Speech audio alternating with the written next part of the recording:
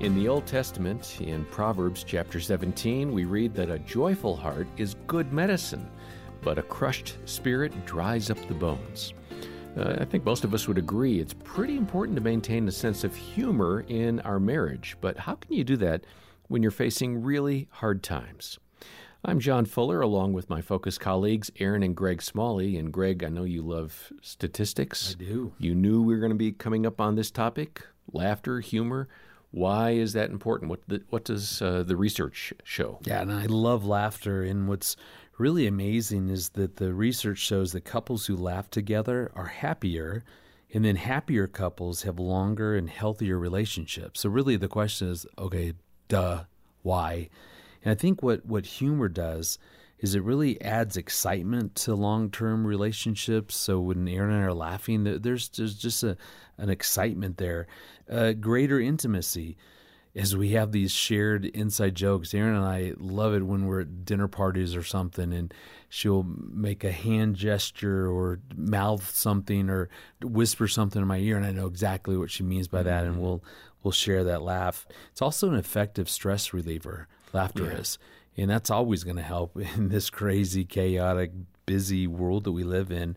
And laughter also really helps us to navigate well through difficult times. So those are some of the reasons why laughter makes a difference in our marriage. Yeah. Well, and we've also seen that laughter increases melatonin release. And so as you're laughing, your body is producing more melatonin, which helps you sleep better, which, that changes everything when you're sleeping well because your perspective can be more fresh. Yeah. Well, we're going to hear from a couple now who have gone through a variety of really serious challenges. Jeff and Sarah Walton. I love their hearts. I love their story. And they're going to address now why God needs to be the foundation of our relationship and how he can help us keep a sense of humor even during a storm. Here are Jeff and Sarah Walton with Focus President and broadcast host Jim Daly. When you mention the why, I do want to wrap up in that area because I think most people relate to the why question. God, why have you allowed this to happen? And you mentioned in the book, a better phrase is to say what we know is better than what we don't know. Explain that. Yeah. This is where it's so important to be planted where in the streams of water. In talking about how if our roots are not growing deep, we're just constantly being fed by God's word, being fed by being with the body of believers, having that foundation, then we're easily going to be swayed. And so when suffering comes, it immediately shakes our foundation of who we think God is. We all come with these preconceived notions of what does it mean that God's good? What does it mean that he's faithful? Well, I might think God's goodness means he gives me something I think I really need. So when that thing doesn't come, that belief is shaken to say, okay, well, if that's not true, then what does it really mean that God is good? And that's what we see through the entire book of Job, when Job goes from hearing of who God is to now seeing. It really, everything that he believed about God was put to the test. So whereas the beginning, he was faithful and he believed that God was good. But it wasn't until the end of Job when he'd walked through losing everything till he knew and had seen God's goodness in a way he couldn't have understood at the beginning. And the only reason he was able to do that is by holding on to the promises of what God has said is true. He could not fix his hope on the fact that God would restore, which he graciously did, but he still did not restore his 10 children he lost. He was still going to grieve those. They were not going to be returned, even though he had more children. So I think it's just helpful to see that how we can end up knowing and keeping our foundation and keeping our footing by looking to what can I fully grasp onto is true.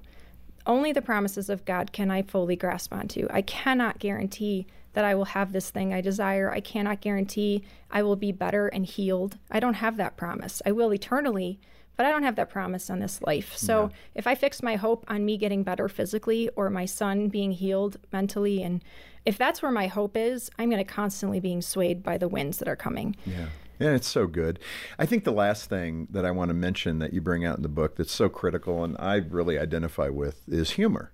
Human beings, there are two things that really intrigue me, music and what it does to the soul, and humor and what it does for the soul. And I think that's one thing I've so appreciated for Jean and I. We've always had a good sense of humor in our relationship, and it does help. Yes. Oh, it does. It's kept us afloat many days. It definitely has. I think from the inside of our home and all the dysfunction that goes on and all the chaos and all of our different layers to our story, thankfully we have a similar sense of humor, and we can laugh at those moments and be lighthearted. And not always, but we try. we do try. But it has been those moments that have continued to build, I think, even some of those bridges between us, of being able to share in the humor aspects of it or the lighthearted components to it. So rather than going after each other, sitting back and chuckling a bit okay, what's next? Right. Well, for example, I have an ankle problem, and I've had many surgeries, and I'm slowly losing my ability to walk. And so I had an appointment yesterday and heard some hard news again, which I somewhat was prepared for, but it's always a fresh blow. And good old Jeff here, he's like, I think you should just chop the thing off and be like the Blade Runner. You'd be like the coolest mom. So, and obviously that's at the proper time. It's not always, always, but we're able to sometimes be able to, I think the Lord has grown us in this, is to step back and be like, look, we can't change this. This is reality. But to be able to find some humor in the reality of life, like we can't necessarily take away the pain of it, but we can find how just to keep holding on to the joy that the Lord has given us. And that is given onto our kids too. I think it's helpful in the home environment when there's a lot of heaviness, is to remember that we're friends. We can enjoy life together. Our identity is not in our suffering. It's in Christ alone, and we can still be able to enjoy life and find humor and find joy even when difficulties are happening. Aaron, following up on what Sarah and Jeff were sharing, somebody is probably thinking, you know what, I can't do that. It's so dark. It's so hard. This situation is so serious. There's no way we can have any laughter whatsoever. There is hope, though, isn't there? Absolutely. And, it's recognizing as we work our way through these challenges and through the difficult seasons, there is something that's forming, and we call it grit. It's a strengthening of the relationship. The research actually shows that couples that are disconnected, who stay together, they were happier 5 years later. And that's without doing a whole lot. So be intentional, knowing that we can work our way through this. And even through the hard, we can still infuse the relationship with laughter. Yeah. Okay. So how about for the couple where one of them wants to have some fun and the other's not buying it? They're really deeply affected negatively by these circumstances. And it's painful to see my spouse even try to laugh. What do I do about that? Yeah, obviously I can't control Erin if she doesn't want to laugh, if she's in a really bad place. I can respect that. Yeah, you have to be sensitive to it. You can, but I can continue to show up in a way that I feel God calling me to. In a sense, I'm taking care of me through laughter. Like, that's a big part of how I care for me. And the better I'm cared for, the better I'm going to show up then as a husband. Mm-hmm. And so I can discover Erin's unique sense of humor. So I can learn over time. There are some things that she enjoys that'll amuse her. So even if it's not a full-blown laughter, right, maybe there's some things that I can learn to do that will amuse her.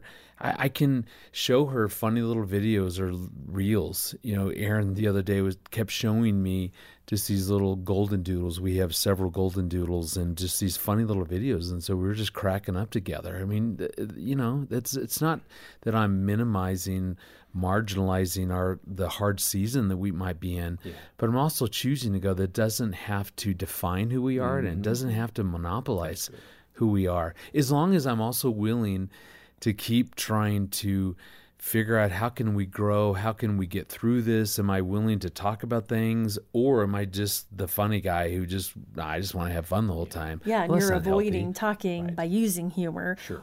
But one big thing is to avoid sarcasm. Yeah. So if you're going to be funny, don't be sarcastic. And I think often we can differentiate that because it's where our heart's at. And if our heart is closed, sometimes sarcasm or criticism ends up coming out through humor. Oh, yes. And it can be then at the cost of the other person. So just being very careful about that.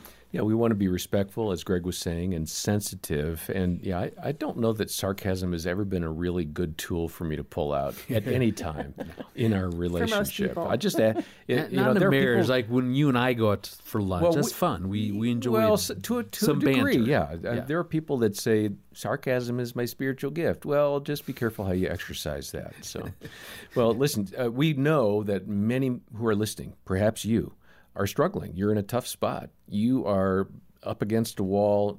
You're in a corner. There's no place to turn.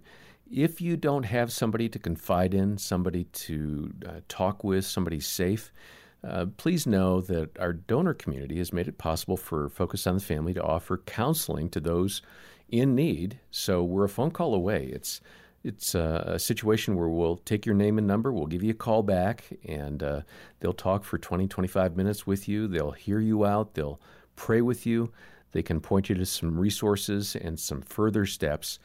That counseling team is a great service, and they can be reached when you call 800, the letter A, and the word family. And we'll have a link in the show notes with further details. And Sarah and Jeff have written a book. It's called Together Through the Storms. And it would be a great little gift for any couple you know who needs some encouragement. You can find out more about the book and ways to donate to Focus on the Family to make our counseling team available and to help other couples get the help they need. Donate either through a monthly pledge or a one-time gift, and we'll send that book Together Through the Storms to you. Next time, we'll hear from Bill and Pam Farrell as they share about something that they call the Marriage Meetup. And it might be different than you think. For now, on behalf of Greg and Aaron and the entire team, I'm John Fuller, and thanks for listening to the Focus on the Family Marriage Podcast.